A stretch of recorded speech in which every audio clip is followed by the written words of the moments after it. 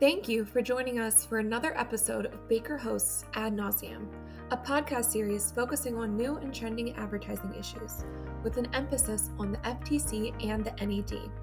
I'm Leah Brave, and you're listening to Baker Hosts. We are once again joined by Amy Mudge and Daniel Kaufman, two partners from Baker Hostetler's advertising, marketing, and digital media team. Together, they have decades of advertising experience and approach advertising issues from multiple perspectives. And today, they have invited one of their favorite Baker associates to join the podcast, jferry. On today's episode of Ad Nauseam, Amy, Daniel, and Jack will cover two issues that have been hot topics of late: issues around marketing of CBD and related products, and the new law that Congress recently passed called the Inform Act.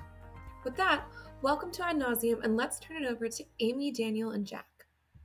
Thank you so much, and welcome to another episode of Ad Nauseam. I'm Daniel Kaufman here with my partner, Amy Mudge, and we have two hot topics today: the marketing of CBD products and a new piece of legislation called the Inform Act, which just recently came into effect. So what do these things have in common? With that, I will turn it over to Amy, who loves to have some real neat and tidy segues that connect our podcast segments.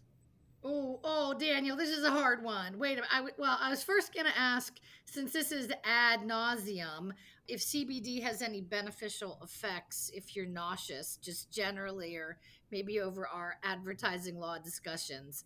But I guess we'll wait for Jack, who's going to actually talk about CBD and what it is and what it does. But, okay, Inform Act is about allowing third parties to market on the internet. Maybe if a platform is allowing companies to sell CBD on their sites, that they have to be subject to the Inform Act? It could be. It depends on how the definition of consumer products applies in Inform Act, but we'll talk about that later. Oh, whoa, that's very heady. Very, very heady. Where like all these definitions cross-reference each other, and I'll spare you the details for now. Oh, oops, you did it again. You bored me a little bit, Daniel.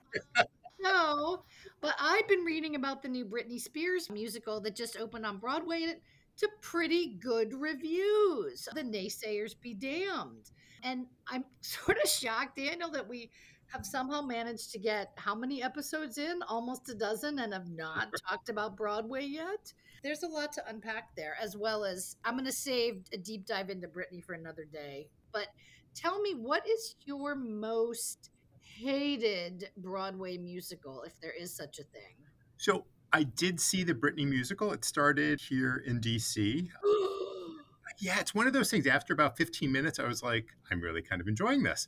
So, gotta say, that's not my most disliked. Most disliked by far, Miss Saigon. If I have to see that show ever again, and just the multitude of soaring ballads after soaring ballads, as well as just an annoying theme to the movie, even the helicopter was not enough for me. So, definitely most disliked Miss Saigon. How about you, Amy? Don't sleep on DC for Broadway openings. One of my biggest regrets in life is Dear Evan Hansen, original cast, Ben Platt and all, actually opened at Arena. And I could have gone every day and seen that miracle of a musical for a whole lot less money than I spent on aftermarket Broadway tickets multiple times.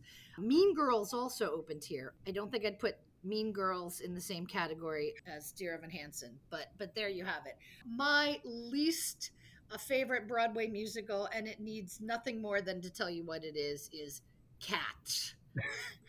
I've never seen it. I saw like the first 30 minutes of the movie, which was pretty painful. I'm just not a big fan of that whole genre. Like, I don't know. I feel like that's kind of a lost couple of decades on Broadway. But anyway, all right. I'm very excited to introduce our guest here today and why he's our resident CBD expert. We have jferry, who's been practicing with us his entire career. I'm not sure if we've taught him good things or taught him bad things, but he's certainly taught us stuff about CBD, which is a very technical area.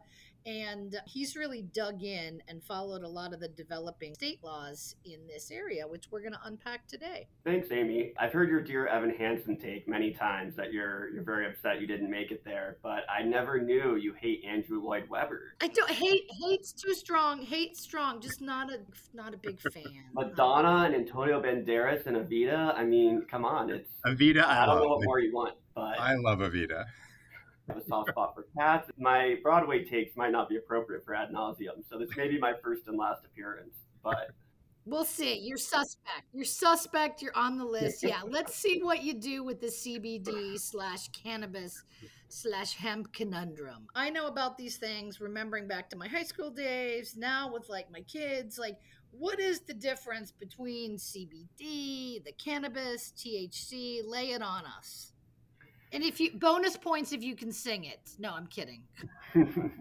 I don't know if there's any Andrew Lloyd Webber tie-ins there, so I'm at a loss. Well, to understand CBD, you're going to need to understand cannabis. I was going to say I'm sure neither of you know anything about it, but Amy is already fessing up, so sounds like I can save that bit. But so everyone knows what cannabis is, but it's kind of confusing how it breaks down into THC, CBD, hemp, marijuana. So THC and CBD are both cannabinoids, and basically cannabinoids are a substance found in the cannabis plant. When you look at the words, that becomes pretty clear. The difference between THC and CBD is that THC has a psychoactive effect. In other words, that's what Amy, was looking for in high school. That's what gets you high. So CBD and THC both come from the cannabis plant, but only THC gets you high. And you might be thinking, so if CBD doesn't get you high, then what's the point? Why do people care about it? But as we all know, cannabis is used in medical settings, and it's not necessarily the THC in cannabis that's having any medical benefit. I don't think there's studies to understand that, but we don't really know what it is. And the idea is that CBD can provide the benefits of cannabis, but without the psychoactive component. And that idea is a lot more palatable to the federal government, which is, of course, very worried about people getting high in marijuana, but it's not so worried about CBD. The federal government permits the growing and sale of cannabis so long as that plant doesn't have a certain amount of THC. And this cannabis with a low amount of THC is known as hemp. If it has a high amount of THC, then it's called marijuana. And hemp is legal on the federal level, and marijuana isn't. That issue can get a lot more complicated at the state level, where there's been a ton of change over the last few years. We might have to save that for another podcast, because with 50 state laws, it can take a little time. But suffice to say that it's been legalized significantly at the state level too, but with some more nuances in how the law works. Okay, no 50 state survey on this Ad Nauseam podcast. Phew! Tell us briefly what are the rules of the road when it comes to marketing CBD products. What have you really seen in this space? I mean, what's crazy about CBD is, what haven't you seen? It's exploded in the marketplace after the Farm Bill passed in 2018 and legalized it at the federal level. All of a sudden, you can find CBD in your local coffee shop, in the coffee, at the pet store, in the food and treats, in your shampoo and cosmetics. It was suddenly everywhere. But as, Ad Nauseam listeners probably know, just because the substance is legal doesn't mean you can put it in anything and market it any way you want to. So what kind of makes CBD more complicated is that it was an active ingredient in a drug product that was regulated by the FDA and approved at the FDA, or it was then legalized generally at the federal level. So the FDA understandably has some concerns with just permitting active ingredients in drugs being added to food and dietary supplements willy-nilly. Because of that kind of intersection, technically CBD is prohibited by the FDA from inclusion in food and dietary supplements. Even though you see it everywhere, technically that's unlawful. And it's something that the industry and even the government and consumers, everyone's been hoping to fix that and been focused on it. But there really isn't an easy fix, just due kind of to how the regulations are set up, the laws are set up, and the bureaucracy. And it seems like we're going to need Congress to pass a law in order to fix it. And as we all know, that's not necessarily something that happens quickly and easily. Definitely takes a while.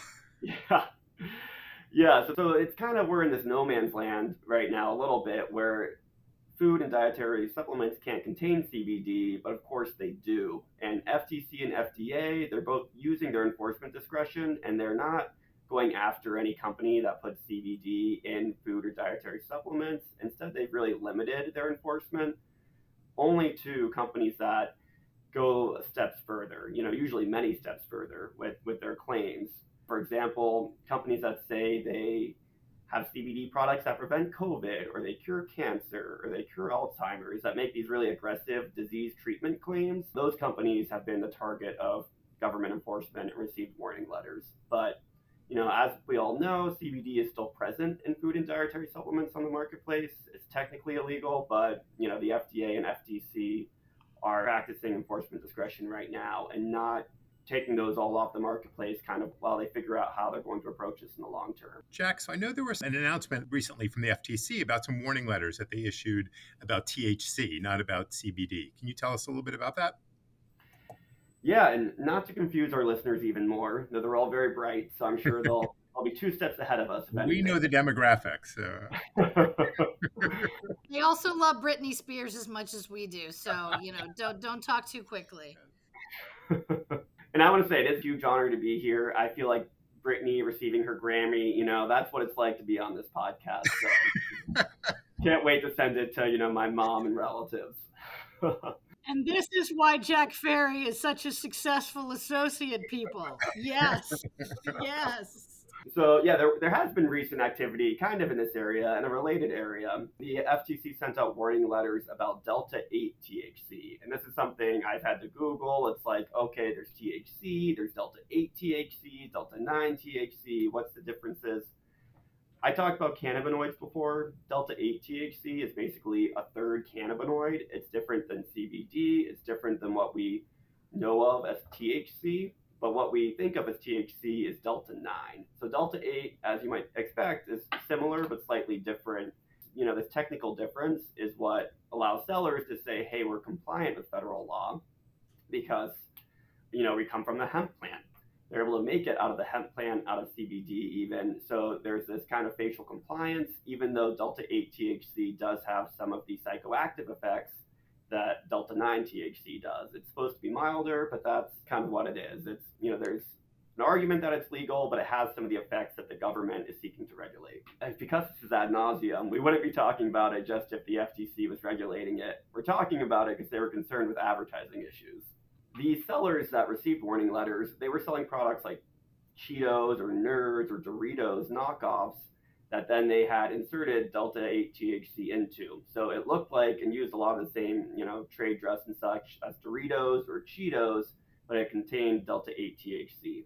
So it could potentially get you high. And, understandably, the government was concerned about this because they say, hey, by selling them to look like Cheetos or Nerds, you're marketing to kids. Kids like to eat these products. They're marketed to kids. And while it might technically be legal, we're not going after that in these letters. We still have to be sure it's safe for children. Even if something's technically legal, you still have to have those appropriate guardrails in place. And the FTC has a lot of concerns that isn't the case with these Delta 8 THC products. So they're telling these sellers to knock it off with their knockoff food products. Kids love Cheetos. I think Cheetos are an all ages food. We'll deal with that when we dive into COPPA, probably. I mean, it's interesting. I guess part of it was the marketing to kids, but also part was, I thought, the core safety issue that a kid wouldn't recognize that, this isn't normal candy, that this had something extra in it. So there could be accidental consumption. Jack, you did, I think it might have been one of the first or maybe the first NAD case that looked at CBD in cosmetics, the Tylone case. Do you remember that one? That was a few years ago. Yeah, so we represented a company that was basically concerned that its seller, its competitor, selling a product that claimed to have CBD but didn't really have any in it. They did testing, you can test for these things, and they said, hey, we're finding like no CBD in this. Yet they're saying there's a ton of CBD and people are buying it, it's competing with our product that does have CBD. So that made it a very straightforward case. It was all about the facts. Like, does this have CBD or doesn't it? And it turned out it didn't. I don't think they intended to falsely market a product, but I think they just were confused over what CBD is. Because you can have hemp extract, which, as we talked about, is where CBD comes from.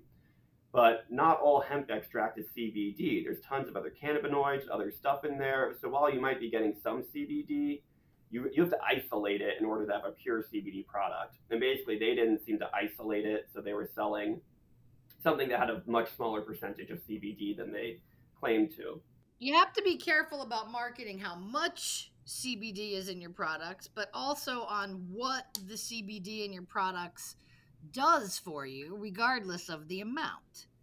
Yeah, and that's something we hinted at before, and people probably weren't surprised to find out that, oh yeah, we can't say our CBD product cures Alzheimer's, no surprise there. As with any claim in advertising, you got to be able to substantiate it. And it's really difficult to substantiate CBD claims right now. There isn't a lot of testing.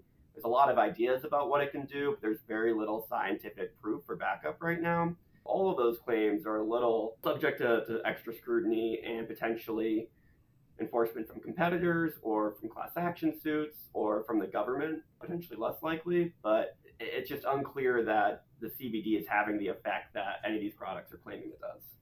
NAD is the perfect venue for something like that. If the FTC or the FDA or the other enforcers are really focusing on the extreme cases, NAD is a great place where competitors who are watching things can really level the playing field. I'm surprised we haven't seen more of these cases at NAD, and I suspect we will in the future. All right, let's turn to the Inform Act. Daniel, can you walk us through what the Inform Act is? It was a little bit of a sleeper. It kind of appeared and everybody was talking about it. So which of our clients need to care about this, and what do they need to know? So it is in effect already. So hopefully our clients who care about it and need to know about it are compliant already. But look, the bottom line, it's a bill that appeared at the end of last year in the 4,000 plus page appropriations bill that gives the FTC new authority and requires certain activity on behalf of, these are consumer directed platforms that have or host online marketplaces where third parties can sell new or used consumer products. So certainly a lot of the online platforms that you and I shop at that have third parties selling consumer products are subject to this law.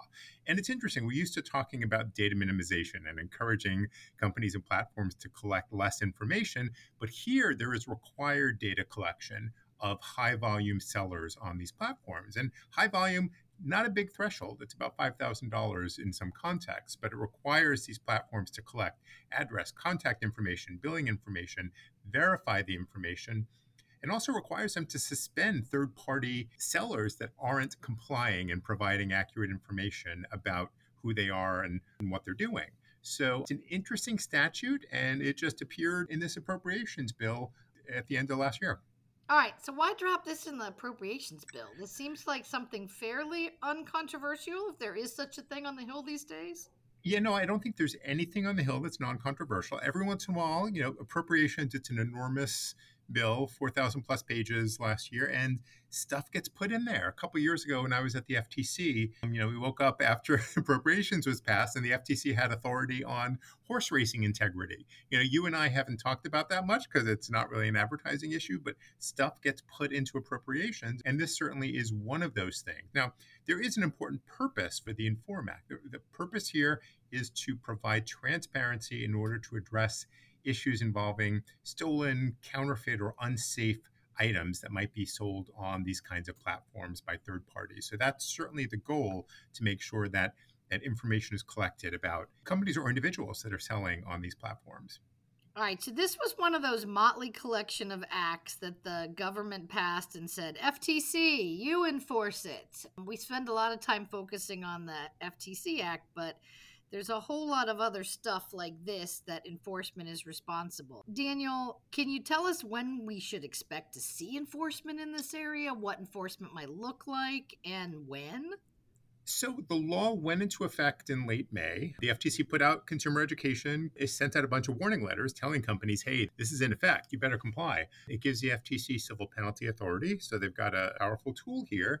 And look, when Congress gives an agency authority to do something, Congress will follow up eventually and say, hey, we gave you this authority. What's happening? Why haven't you brought any cases? So it is almost a given that at some point in the next year, we will see some more FTC activity in this area. Could be a sweep of third-party platforms to see if they're in compliance. Could be some initial law enforcement actions, but you're almost guaranteed when the FTC gets this kind of authority that you will see some law enforcement activity. And I assume this act comes with penalties as well, which is something the FTC likes to use these days? Yep, it comes with penalties, and also the state AGs have enforcement authority here as well. So the state AGs can also bring actions. Is there a private right of action under the statute, or is this Nope. limited?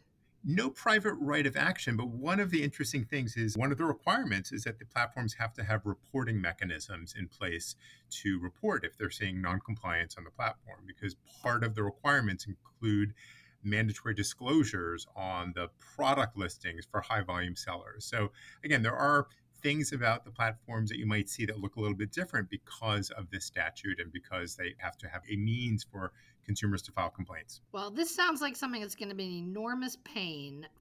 Yes, it is. I can tell you that. I suspect this is going to be something that luxury good manufacturers are dancing in the streets and having a ticker tape parade for because of the proliferation of fake goods or diverted goods. Hit the nail on the head. There are some very happy parties now that this law is in effect, and some parties that are less than happy. So we'll see how this plays out. All right. Well, with that, we've come to an end of another episode of Ad Nauseam. When we come back, we will talk about our favorite Broadway musicals and perhaps, I can't believe we got through this without talking about it, our favorite Britney Spears songs. For another day, thank you so much for joining us. That is Ad Nauseam. Bye-bye, everybody.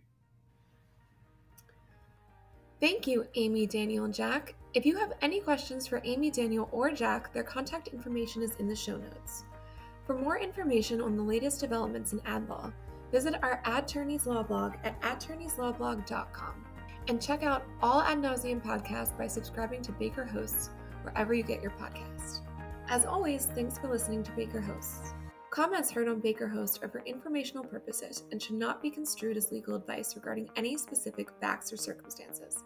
Listeners should not act upon the information provided on Baker Hosts without first consulting a lawyer directly. The opinions expressed on Baker Hosts are those of participants appearing on the program and do not necessarily reflect those of the firm. For more information about our practices and experience, please visit bakerlaw.com.